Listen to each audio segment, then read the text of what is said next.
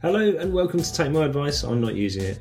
I'm Ollie Henderson, and in today's episode I talk about Flex with the author of a book by that name, Annie Auerbach.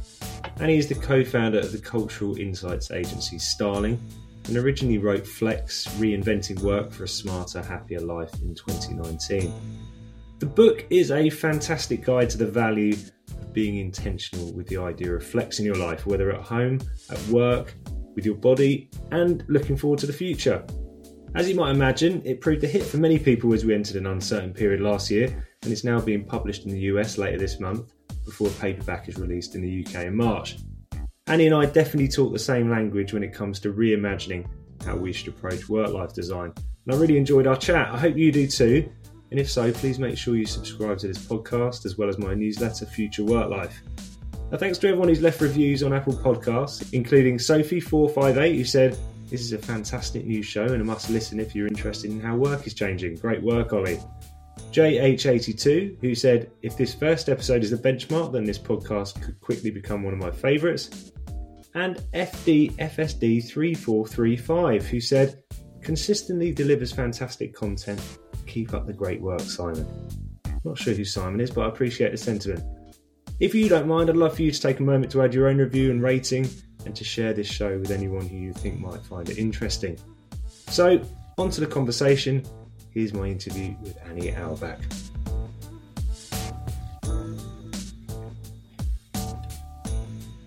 So, Annie, thanks very much for joining me today. I have lots of questions for you, but I wanted to start with one which relates to this general idea of flex, which runs through your book, of course, which comes by the same title. Is flex ever a problem? Is it always inherently a good thing? Lovely to be here. Thanks for having me, Ollie. Yeah, great question. Flex, I guess it's how you define flex. If you define flex what we're going through right now, which is where our work lives and our home lives have been smashed together, we are coping with huge anxiety and the fallout from the pandemic. I would say that that's a huge problem. But this, in my opinion, is really not flex. This is working from home during a pandemic, during a crisis, and trying to make things work. I think when we really understand the concept of what flex can be and how it can be a holistic approach to life, and it can cover off work, yes, but also our creativity, our minds, the way we think about our bodies and our circadian rhythms, the way we think about our futures, and the way we might have to learn new skills and pivot as we live longer and have longer careers. All of that, I think, is a hugely positive, expansive and creative way to live. So I'm clearly on the side of flex. Yes, absolutely. And we will, of course, talk about flexible work more later, but I'm interested in the general holistic approach to flex. Let's stick to the COVID conversation briefly. Have your views on flex changed through the pandemic? Have you evolved your thinking at all? Yes.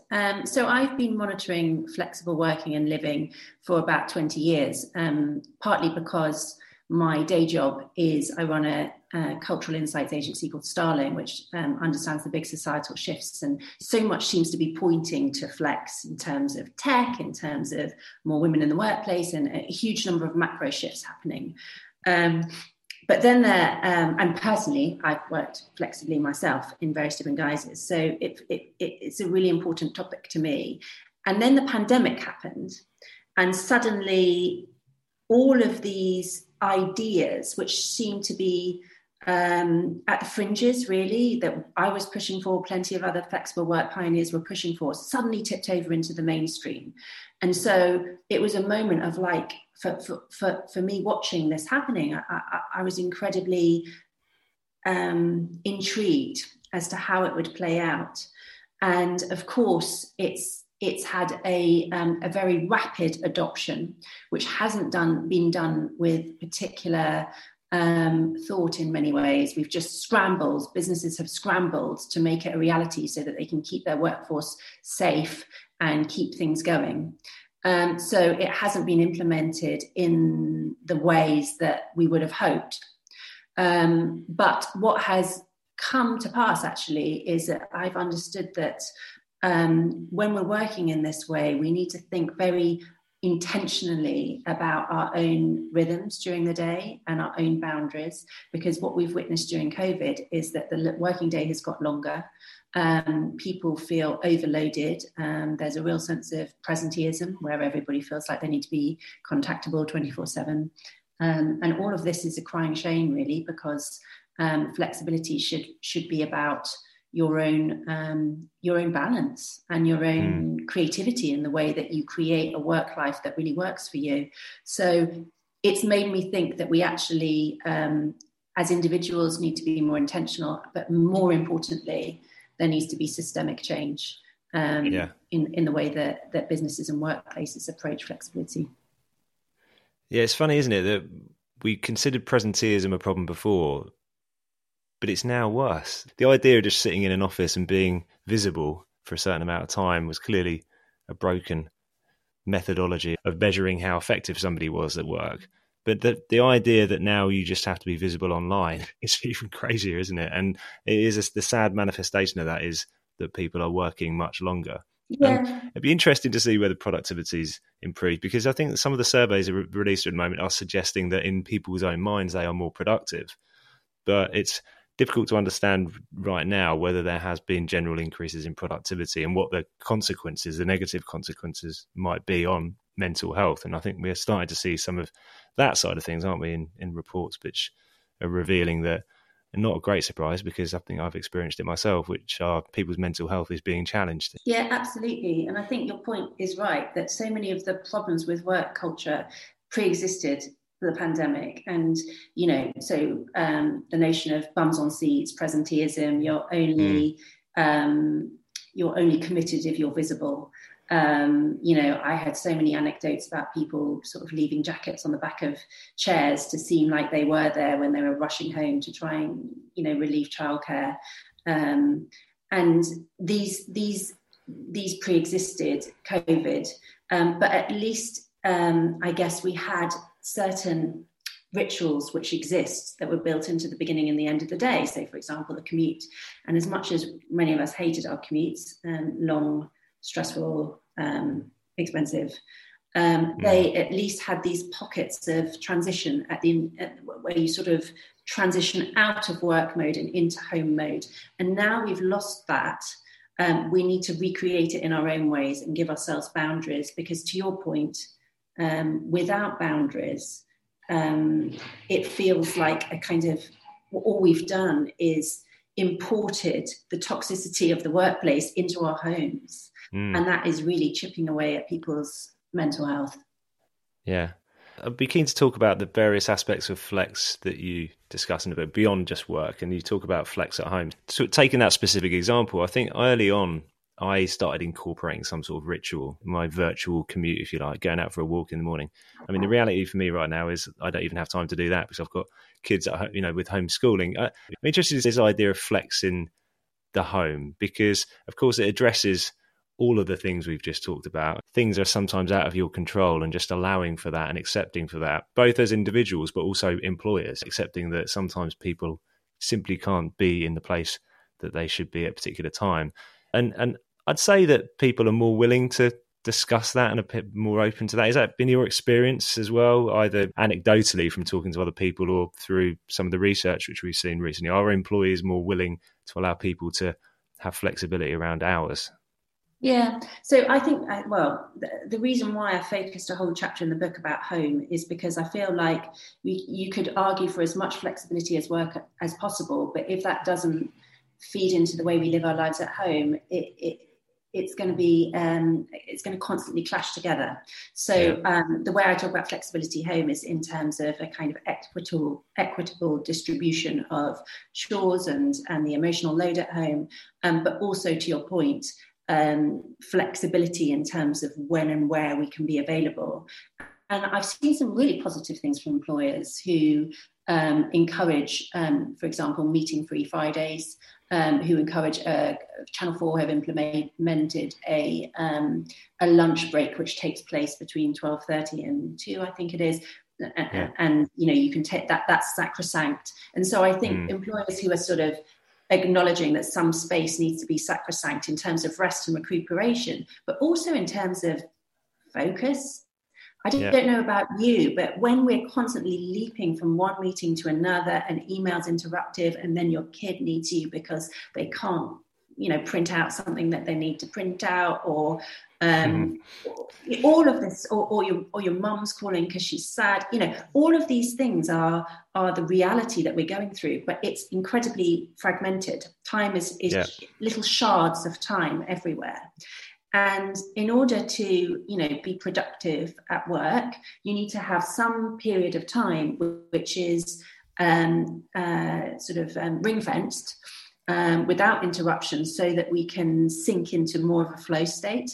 That might be, pie in the sky thinking at the moment, but ultimately that's what employers need to do, is not fill our days and our calendars with endless, relentless chopping and changing, but allow us periods of deep work. Yeah, I feel that might be the next evolution of flexible work. I've written about that recently, where I think, as you described, we were quickly forced into a new way of working. And frankly, we did a pretty good job of it collectively. We realised that location wasn't such a big deal as we might have previously thought. I think also there's been definite flexibility around allowing people to fit in urgent things happening in their lives, a bit of allowance for kids being at home.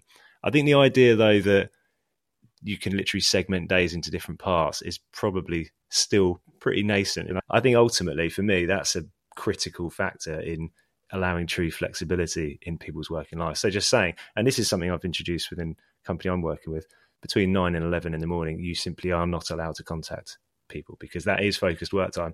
And it's a weird concept for a lot of people initially, isn't it? What if clients contact us? What if there's something urgent? But you quickly realise that there's very few things in life that can't wait a couple of hours. And actually the benefits of it, as you described, just the potential to get into a flow state just means that you can significantly offset the downside through increased productivity and effectiveness and creativity and all that good stuff. Totally. And also when you realise that the studies have shown that even, in the most ideal conditions, we're only productive for about 3 hours a day anyway. Yeah. So, so allowing the space and time for that to happen without constant interruption, and then not being too focused on productivity. I think that the natural kind of chat and discourse around working from home has been an obsession with productivity because of in the past, pre-pandemic, the biggest fear from employers was you will shirk from home, right? So if I allow my workforce any kind of autonomy over their time and location, they're going to be watching breakfast TV and buggering around, do nothing. And that simply has not been the case at all. And as you said, there's plenty of studies that have shown that productivity has either remained stable or gone up indeed. So what I'm looking forward to is a time when we, we don't constantly think about productivity, and we think about different types of outcome. So the impact that our work has, the culture that we build, the creativity that we have, and the collaboration, the inclusion of the workforce when we allow more people to work flexibly, those people that would have been excluded or shunned from a workplace that was all about kind of machismo and long working hours and churn, and inviting those people into the workplace can only make it better. Mentioned that there was this belief historically that flexible work was a mum thing. Yeah. I think at least it doesn't appear that that's the case anymore. I think maybe we've banished that notion because everybody's had a certain amount of flexibility. But it will be interesting to see, once we return to normality, whatever that is, whether some of the acceptance of this actually carries over and how companies will adapt to it. How important is it for leadership within businesses to also model the type of behaviour which encourages flex? Oh, it's so important, because for so long, as you said, and I talked about it in my book, flex was a mum thing. And there was almost like a motherhood ghetto of flex, which was that it would be mums that would request it, and often their request would be turned down if it was accepted, then definitely I experienced this feeling of sort of moving on to a slower track. And the concept of the sticky floor, really, where we talk about the glass ceiling, but there's a sticky floor as well, which means that you're so grateful for the flexibility that you managed to negotiate, that your career, you don't think as much about your career progression, and you just stay where you are. And part of that is because flex is not seen, or hasn't been seen, as something aspirational within a business or associated with success.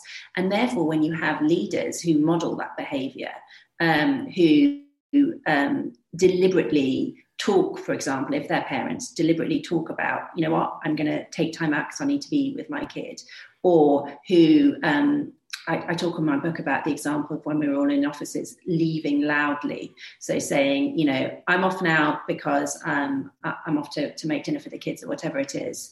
So that's in the example of parenthood. But, you know, other examples of really just associating flexibility with success. Yeah. Rewarding fathers, for example, that take parental leave. Showing that flexibility doesn't equate to a slow lane or out of sight, out of mind, or a different type of, a lack of career progression, but actually flipping the whole thing on its head and showing that making flexibility work is actually a sign of intense innovation and also working at your very best, right? So telling stories of people who are working flexibly in all different ways, not just mums, older people, young people who are doing stuff on the side, maybe have different strings to their bow, people who are in the sandwich generation dealing with elderly parents and kids, all these different types and models of flex, and telling those stories in a really positive way will make it less of something to be ashamed of and more of something to celebrate and to associate with success. So you mentioned before you've worked flexibly for 20 years. I'd love to hear how you ended up writing the book. I suspect that it's probably further evidence about why flexibility in your life can actually be a real benefit, particularly from a creative point of view. Yeah, so I wrote the book in 2018. So I was, I had no idea, as much as my day job at starting my insights agency is all about sort of trying to understand the future and so on. I can't say I predicted that the pandemic would happen, but so all of the stuff that I wrote in 2018 was the culmination of personal experience, and I have to say candidly that a lot of it has been chaotic for me, and it's been highs and lows of flexibility, and I wanted to write something really practical with lots of tips and inspiration from flexible working pioneers that would help people along the journey, the handbook that I wish I'd read 20 years ago. But then from more of a professional point of view, I'd just been interviewing all these amazing academics and thinkers from around the world that were pointing me to the idea that flex was a concept that was which was going to tip into the mainstream. Yeah. And so it felt like an urgent topic to talk about. So part of it was sort of thinking about it from a sociological point of view and the need that we all have for this. And part of it was this very personal quest to normalize and to help people, really. Yeah. That research, was that part of your work for Starling, or was that just as you said, your personal interest? Well, so the projects that we might work on at Starling might be anything from the future of the home, or understanding meal times, or our relationship with nature and the outdoors, or these kinds of things. And the type of work that we would do, and the experts that we would speak to, we'd end up talking about the role of tech in our lives, or we'd end up talking about the gender, the work, the emotional load at home, and the gender distribution. And so it's almost like I was accessing flex as a topic from all these different weird angles that I hadn't expected to. And it felt like it was the center of this storm of shifts that were going on in life. So to begin with, I guess it kind of coalesced into an idea that I really wanted to write about.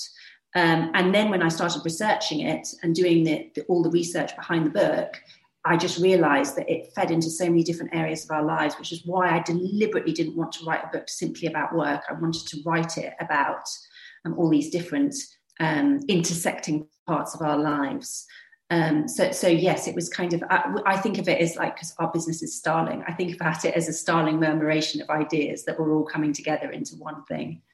The synchronization point, you mentioned circadian rhythms earlier, and perhaps current circumstances aren't the best, but can you explain that idea and why that is relevant to flexibility, and perhaps from your own experience, what that has meant in terms of a typical day, if there is a typical day? Yeah, sure. So I looked in a particular chapter, I looked at flex in the body and tried to understand, if we listen to our bodies a little bit more, how we could redesign our days to work with them rather than going against the grain. And so I looked at it, as you said, in terms of circadian rhythms, but also in terms of the menstrual cycle too.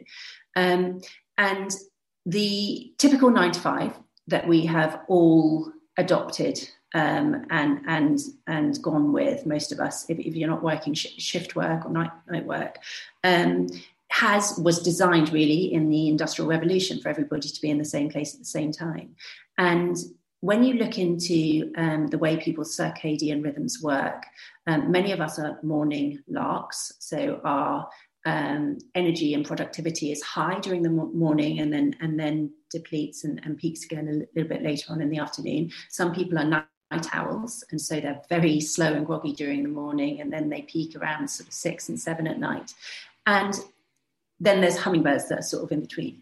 And it struck me that this 9 to 5 was really quite a rigid structure, which didn't allow for any flexibility around the productivity peaks that would be at either end of the day. And in fact, if you're a night owl, you're wasting your productivity or your energizing peak on a commute where you're probably sort of stuck under someone's armpit in the train. So allowing yourself flexibility in terms of the rhythm of the day. And I know, as you say, there's not much of that at the moment, but some of us are waking up a lot earlier because we're anxious, for example. And maybe then that would be a time to do a bit of key work, which allows for a bit of focus before the kids wake up, depending on how old your children are, would be a way of flexing in a way, and then allowing yourself to be much more accessible and scattered during the rest of the morning when the kids might need you. So I do think there's ways we can tweak our days to coincide with these peaks. Yeah, I completely agree. And from a personal point of view then, do you and your husband, for example, have to plan out your week to be able to balance this type of lifestyle? How does that fit in with the idea of flex at home? Because, of course, as you mentioned in the book, pure flex means working in sync with other people as well, doesn't it? It does. And I'm not going to pretend that we're total experts at this, but we've had loads of conversations about it because it's really important to us. So each work day and week will look quite differently for both of us because he's an author and he has different bits of the day and week where he's needed to do certain events or to write with his co-writing partner. And so it does require quite a lot of boring logistical conversations where you sit down and go, what is your week look like? When do you need to this? I'll be available here and here around your thing. And being able to sort of prioritize and go, well, clearly this is super important for you, like World Book Day is coming up and he's got loads of events with school children and so on. So clearly I need to somehow make my week around that more flexible and not arrange stuff around it. So, I would say that it's a you embrace a real sense of empathy, but it does require boring logistics at the same time. So you're doing it out of love, but you are also having to be quite sort of rational and go, right, so Monday afternoon, can you make sure that, so Yeah, it's almost like a dance where you're trying to help each other, and I wouldn't say it's an entirely equal split for most people, because is anything ever 50-50 exactly in a home? But it should feel equitable, it should feel balanced, it should feel that you've got each other's backs. Never has this been more true, but in general terms, actually just talking about this stuff is often the solution, isn't it? You discuss the sort of principle of having a shared vision, which whenever I've talked about this in relation to relationships at home, it sounds a bit contrived, doesn't it? When you sit in a boardroom and you come up with your vision, that feels like a kind of businessy thing. But you sit down with your partner and do that, it's not something you do every day, is it? Sit down and talk about your shared vision for the future. But it is a useful sort of, place to return to, an anchor when you're having these types of conversations, which is simply that you've both got certain goals, either individually or collectively, and making decisions which supports each other in those is ultimately the right way of going about it. But it doesn't mean that it's easy throughout the week, does it? Because I'm sure, like everybody else, has the moments where you probably both feel like you don't have enough time to do the things you need to do. Yeah, exactly. And shared vision does sound corporate, but then actually what it's about really is what's important to us, what matters, and that will change over time, right? So these things aren't set in stone.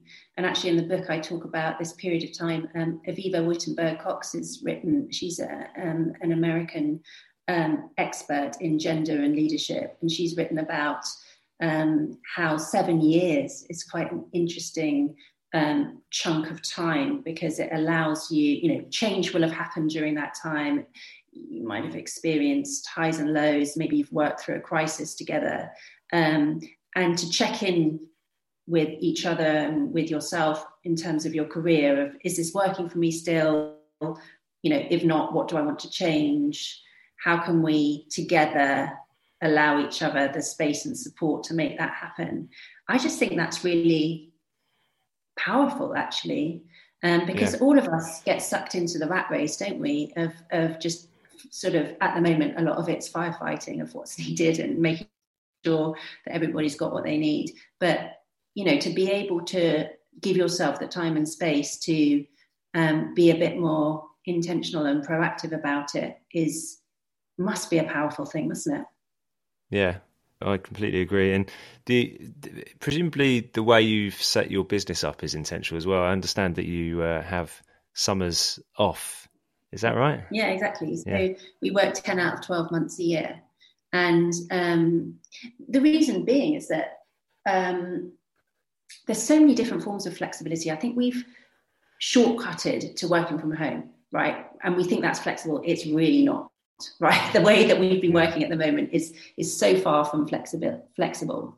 But there's so many different types of flexibility. There's location flex, there's time flex, there's job share, there's kind of annualized hours, phased retirement, all different ways. But we discussed it, me and my partner Adam discussed it when we set up Starling. We wanted flexibility to be at the heart of what we did.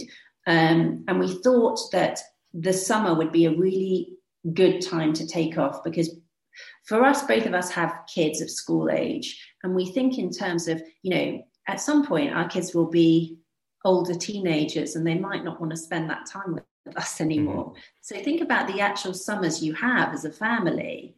Is it 10? How many do you have for us? For us, it might be more like 8 now. So that was a powerful thing, to be able to, that's when the kids' term obviously has the longest holiday. So that was a powerful thing. But the other thing was important to us is that if we constantly churned ideas and churned projects for our clients and didn't allow ourselves the time and space to stop, to read, to learn, to allow ideas to clash together and percolate, we wouldn't actually be producing the best work for our clients. So for us, it was about really thinking, how can we do the best work? And the best work sometimes requires rest and stopping. Yeah. So that was our decision. It was pretty nerve-wracking, I have to say. I mean, how does that work on a practical basis? Are you having conversations with clients and saying, look, just so you know, I know it's mid-June, but we've only got a month to start this, or we're going to have to pause? How does it sort of manifest in those relationships? And what's the client's views on it? Are there some who are opposed? Are there some who are supportive? Well, so far, touch wood, we've only had positive responses to it, and we are, as you say, quite, we talk about it openly. The last thing you want to do is slip into that kind of flexible shame thing that we were talking about earlier, but we're open about it and say, so we try and plan the year, and we try and plan projects as much as possible, and say, like, we could fit it into this thing, and also think really intentionally about September, and is there anything that we could do to make sure that when we start in September, we've already started having the conversations with our clients. And, we're not completely rigid about it. It's not that we're going to stop answering emails completely. But we really try our best. My partner's doing an MA at the moment, and I wrote the book in one of my summers off. I'd been doing the research for years, but I actually sat down and wrote. So it allows you to have different strings to your bow, which then feed back into the main business anyway. The ideas that you have sort of feed the mothership. So, hopefully the idea is you land in September and you've got loads of new ideas and you're really refreshed and ready to go. Yeah, I mean, it makes complete sense, doesn't it? I suppose it's radical on the surface, but then maybe this is a cultural thing, because, and the States is even worse than in the UK for this in terms of taking time off. But in Europe, there's having long summer holidays is pretty common. I mean, it's changing, but that's pretty common. All the evidence does show the importance of rest and recovery, doesn't it? Either on a granular level, talking about flow on a day-to-day basis, recovery is just as important as that focus period, actually, to sustain that over the long term. But equally, over a year. So I've got another guest coming up in a few weeks who wrote a book called Endure, which is about the limits of human performance. And clearly recovery in sport is absolutely crucial. But we seem to not carry that relationship over to cognitive and mental health. And probably the end result is burnout for a lot of people. And I think if you're talking, as you mentioned earlier, that we're going to be working a lot longer, again, it's intentionality, isn't it? So being intentional in the way that we plan our years as much as we plan our weeks is going to be pretty important. Exactly. And it is hard to have that long-term vision at the same time as dealing with stuff on a more immediate level. But you're right that, that the way we're living at the moment will mean that we will be working for much longer, and that we will go through, life will deal us different cards as we go along that journey. It's not going to be completely stable the way we progress. And we have to build in periods of rest. We have to build periods of introspection to find out, is this still working for me? Is there anything that I could do to make things better for the workplace that I work for, or for myself and my family? So I do think you need to keep an eye on a more sustainable long-term vision of what work and living is about, as well as dealing with the short term. And you're right to make the parallel with sport and physicality, I think, because I just think it's much more visible and obvious when you're exhausted in a physical way. And it's less visible and obvious when you're exhausted in a mental way. And, we could have been sat in a swivel chair all day, and so therefore not really moving our asses at all, but at the end of the day, leave completely depleted. And it's not necessarily visible, but it's something that we really need to take into account, because you could be sort of sleepwalking towards burnout. And that's a terrifying prospect. And I think that's happening all over the place at the moment. And these conversations need to happen.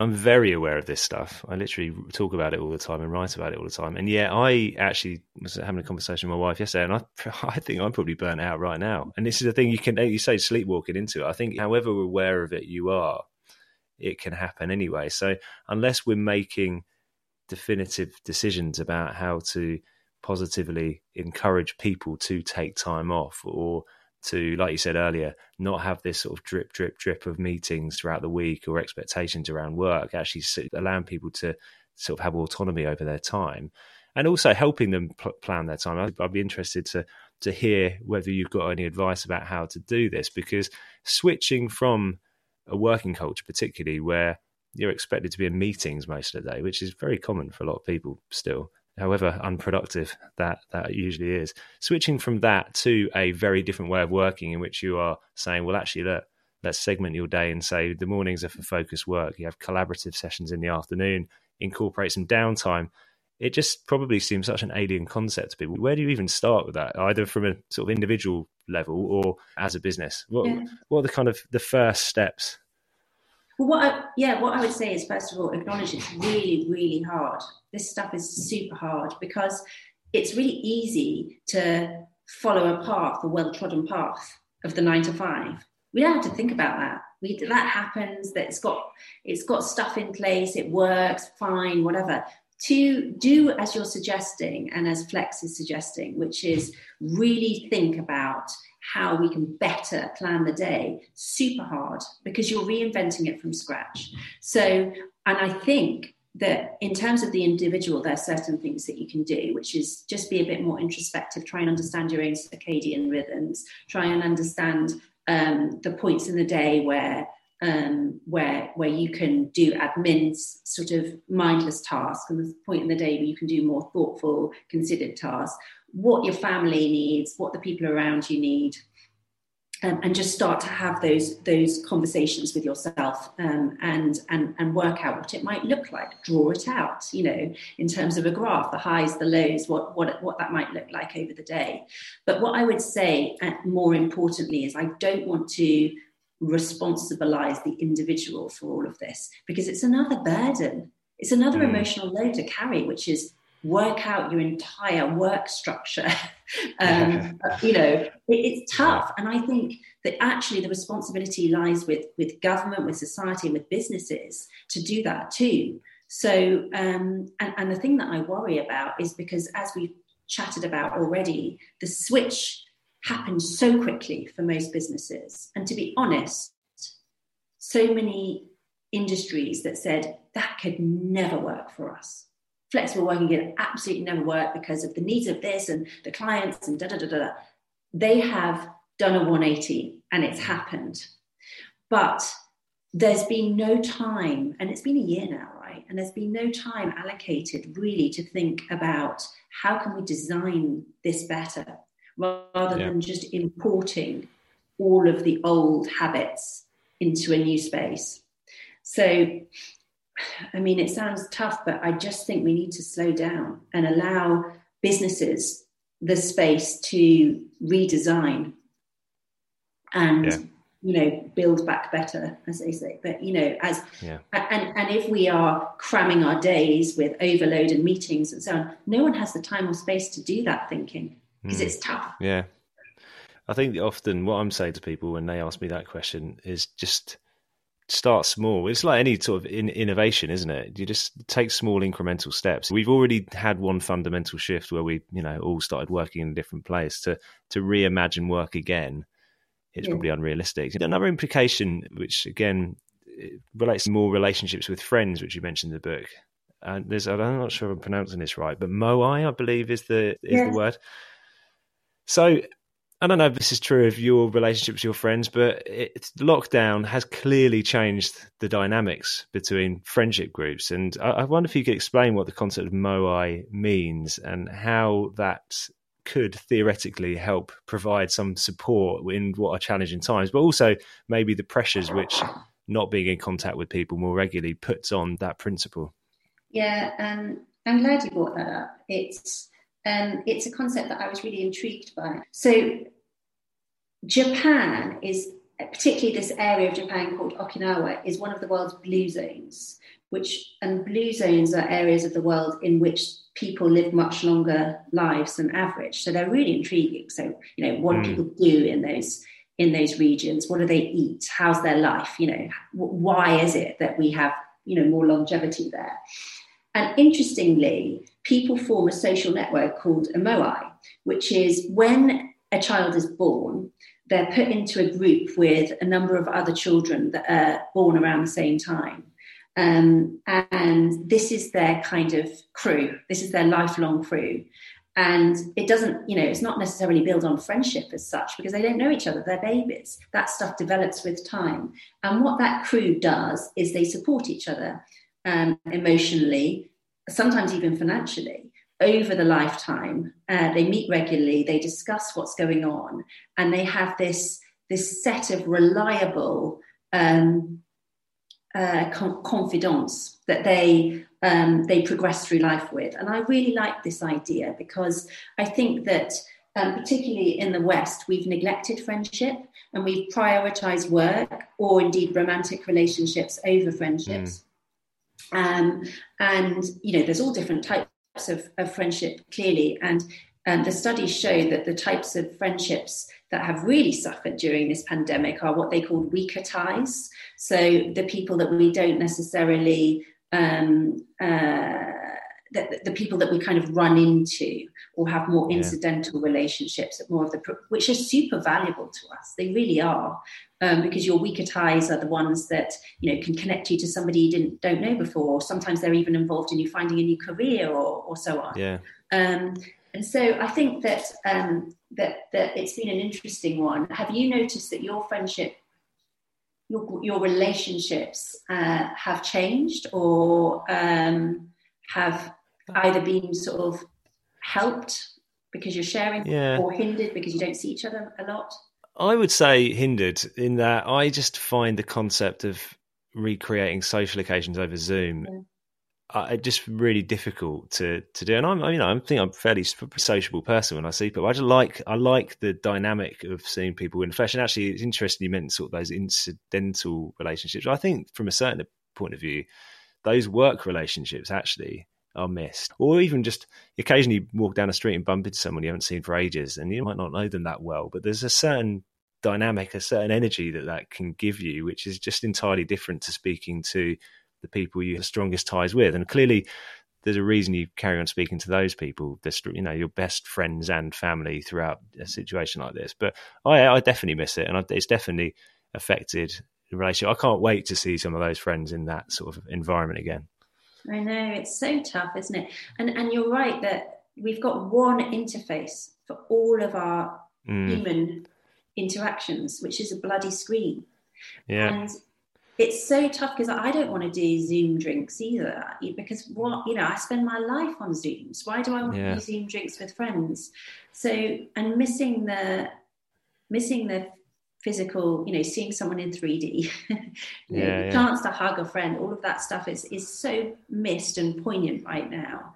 And also the other thing I think which we need to be quite conscious of is that at any one moment in time, I don't know how you've been during this pandemic, but I've definitely had different moods where sometimes I feel completely down. Sometimes I have a black humor about it all. Sometimes I feel, quite excited by what we happen to be doing, if we're making something nice for dinner or whatever. Sometimes I feel desolate because somebody I know is really ill or whatever. So everybody is on a very different page. And when you pick up the phone to call somebody, you have to be very conscious that your mood might be entirely different from theirs. And it takes a while to find out how you really are and to find that middle ground.